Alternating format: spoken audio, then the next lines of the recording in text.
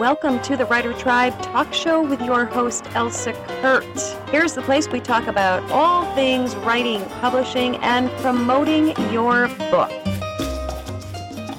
If you're looking for the perfect gift for the reader in your life, why not check out one of my books? They're all available on Amazon and most major online book retailers, as well as elsakurt.com. Hello, and welcome to the Writers Tribe Talk Show. I'm your host, Elsa Kurt, and today I have with me author Deb Jarvis. Do you like Deborah or Deb?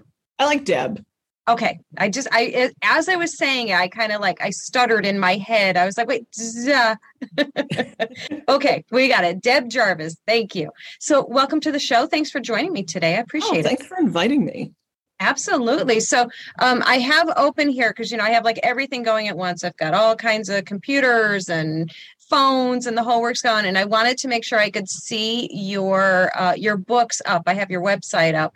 And I love your website, by the way. It looks gorgeous. So, thank you. And I had someone design it. I'm not a website person. Yeah. So I actually found somebody who knew a lot more than I did. Nice. Yes. I know you didn't struggle through it and just like I did and did everything the hard way. You mean you're one of the smart people? It's more that I just don't have time to spend the time trying to figure it out. So Yeah, I'm one of those fools that likes to do everything, and I mean everything the hard way, nothing simple. So yes, but they did a beautiful job on it, and I'm so excited to talk to you about your books and learn all about them. So before we do that, tell me a little bit about you. Okay, so I was raised in Andover, Massachusetts. My mom was an English teacher. My dad was a mechanic. And I've just always loved books, especially fantasy novels. That was kind of my childhood. I wasn't really an athletic kid. I have asthma, so it wasn't something that, was great for me to go out and run and do sports. So I spent a lot of time reading. Started off pretty early with like the Chronicles of Narnia and then got into Peter S. Beagle. I know. Yeah, right. Read The Hobbit when I was about 11. So, I've spent a lot of time reading. And just obviously I'm, a copious reader. Now I'm an English teacher in high school and college. I get to share my love of books with other people and, finally got my first book out. So we're happy about the way that's gone. That's so exciting. So did you know from a young age, of course, an avid reader, did you know from a young age that you wanted to be a writer?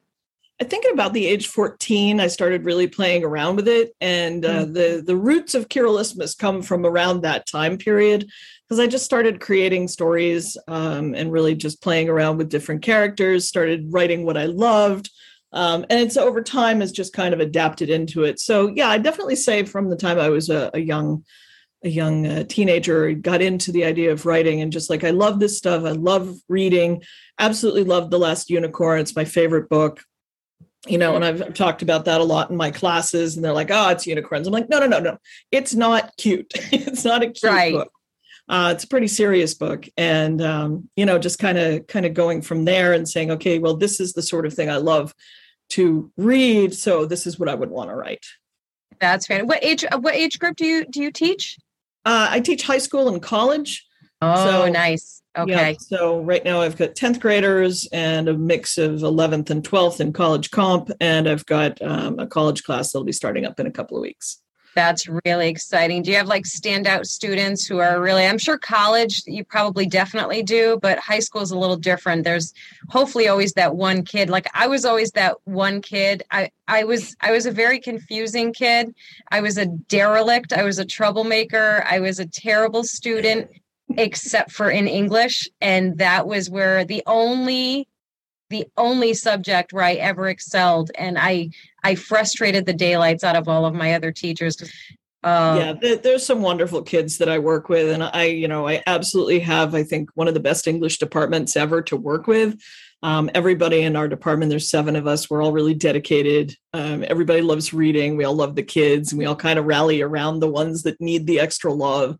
But there are some standout students who just are phenomenal writers. And, you can see that they're really blossoming and really doing well. That's so exciting. I love that. I would love that. Actually, I would love to see that the start of that and be a part of it. That's really, really cool. So you've been writing your series. This is a series that you have out. Yeah. How many books are in the series published right now? Just one. We're Oh, working on okay. the second one, so hopefully that'll be out late February, early March. That's our goal. It's all going to depend on, is the artist for the cover going to have it done in time? Are we going to get all the edits done in time? And you spoke with Sophia last night, I think it was, and the two of us are like, okay, and we've been kicking and screaming our way through this book, and our editing process is, I'm sure she told you, it's a kind of a unique way of going through, and we kind of joke our way through it, and she yells at me about dangling modifiers and misplaced things, and it's like, okay, we'll get this, we'll get there. That's funny. Yeah, she did tell me it was a really fun interview, and listening to her talk about your working relationship and your friendship, we've already decided. I don't know if she told you yet, but we already decided that we need both of you on together, because I feel like I'm just going to sit back and just watch a show. I'll watch a show on my show, because you guys sound like you're a blast. Yeah, and we really have a lot of fun with it. And I mean, she's very serious about the edits, and we'll sometimes argue over, okay, is this comma supposed to be here? Well, yeah, technically. And, we go back and forth. We got kind of hung up on a New Englandism earlier, because the way it was phrased is very much the way it would be in, Massachusetts, New Hampshire, but it's not something. She's in Pennsylvania, it isn't the way, they might say it there. So occasionally we butt heads on some of the colloquial phrases, like down cellar, things like that are not in one part of the country, but are in other parts. Funny. Yeah. Sometimes you don't think about those things unless you have somebody to bounce it off of that is from a different area. So it was actually, I don't know if it was, planned to work like that, but it's actually brilliant to get that different perspective. So the first book that's out is The Crystal Pawn. Is that correct? Yeah. Is that the one that's out right now? Okay. Yeah, tell me a little bit about that, because it looks amazing. Like, I could be really boring and be that creep that reads it right off the screen, but it's more exciting to hear it from the author. So tell us a little bit about The Crystal Pawn. So just as a first thought, The Crystal Pawn was originally a combination of The Crystal Pawn and The Upcoming Ivory Queen. And we started looking into, years and years ago, how long fantasy novels generally are, and realized that really this is two novels. So it got hacked in half. So it really is the first part of, the storyline. And the third book will continue on from there. But The Crystal Pawn is looking at a character who, she's fairly average, normal person living in New Hampshire. Very much not me. And Sophia and I have had these long discussions. She's like, she's not you. I'm like, I know she's not me. We've definitely gone our own separate ways. If there ever was a relationship, there isn't anymore. But she's living in New Hampshire with her grandfather.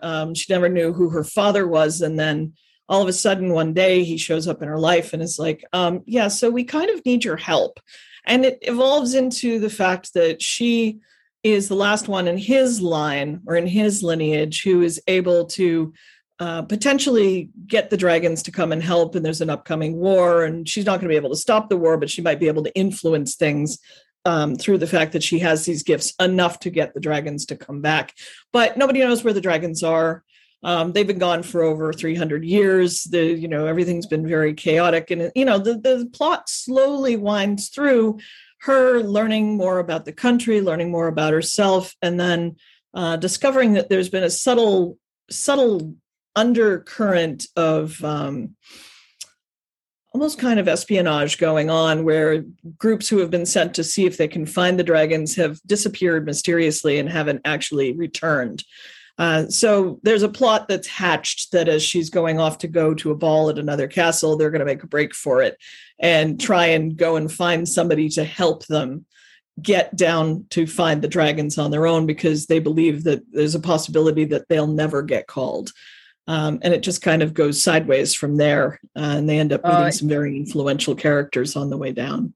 So exciting. It sounds like epic. It just sounds like an epic story. And you had me at dragons, by the way. I love anything with dragons. Yeah. Yeah. The second you said dragons, I'm like, yep, reading this in right away. And so I'm already excited for book 2, and I haven't even started book 1 yet. Do you know how many books are going to be in the series, or will the series tell you? Well, right now we know there's three. Okay. But there is some debate as to where it's going to go after that, because there's a lot of story plot for book three, and are not sure if it's going to be too much for book three. There certainly is, there's kind of layers upon layers of espionage going on, and where they think it's this thing, it turns out that it's not only the other thing, but there's a third thing that nobody actually recognized was going on underneath. So it's very much one of those, how many people are going to be backstabbing each other in the process of the series. So we do have the titles planned out fairly well through, and I know on the website it has up through the Ebon King, but if we do go to book 4, it'll be the Checkered Land. So we do have this kind of odd chess theme that goes through it. But again, this is very much everybody has to make certain moves during the process of the story, or else it doesn't get done. Wow. It's just brilliant. It sounds brilliant. Tell me, what would you say, I'm going to ask you, it's a two-part question. What would you say has been the most challenging or difficult thing about writing this series? I think the most difficult thing, other than getting myself to publish it, because I, for a long time, wasn't sure what I was going to do with it, was being able to say, okay, so a lot of things have happened in my life. The original storyline that we're working with was written in my late 20s. In my 30s, I went through a divorce, had to figure out what I was going to do, ended up going into teaching. So it kind of got typed, but sat for a while. So it took it a little bit of a while.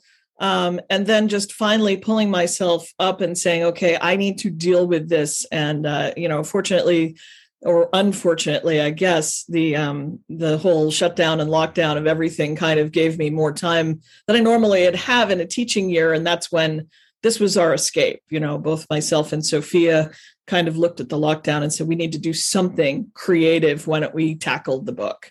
And she has her own project, and I'm sure she talked about the archive. Yes. Archive horror. Yeah, the archive horror. And I've heard chunks of that story, which is amazing. And I can't wait to get my fingers on it to be editing her book as well. I was just going to ask you if that's a reciprocal thing that you two are editing for each other. Oh, that's so cool. It will be. We'll be editing for each other. And she and I talked about it this afternoon, and she's like, you and I have very different writing styles. We do. We have very different writing styles. She goes at it from a much more fluid, I think, and I'm more structural, just the way I write. But that comes from reading a lot of, classical novels like, The Last Unicorn, and being an English teacher. I think I can't quite escape some of the structure. That doesn't mean that that's bad, but it's just the way I write. And so the two of us have very different styles of writing. Yeah, that can be really fun too. I'm sure it's challenging, but I bet it's really fun too. Because do you ever feel like your or her style kind of ekes into yours, or vice versa? I think they are. I think she's told me, and we talked about this, I think yesterday.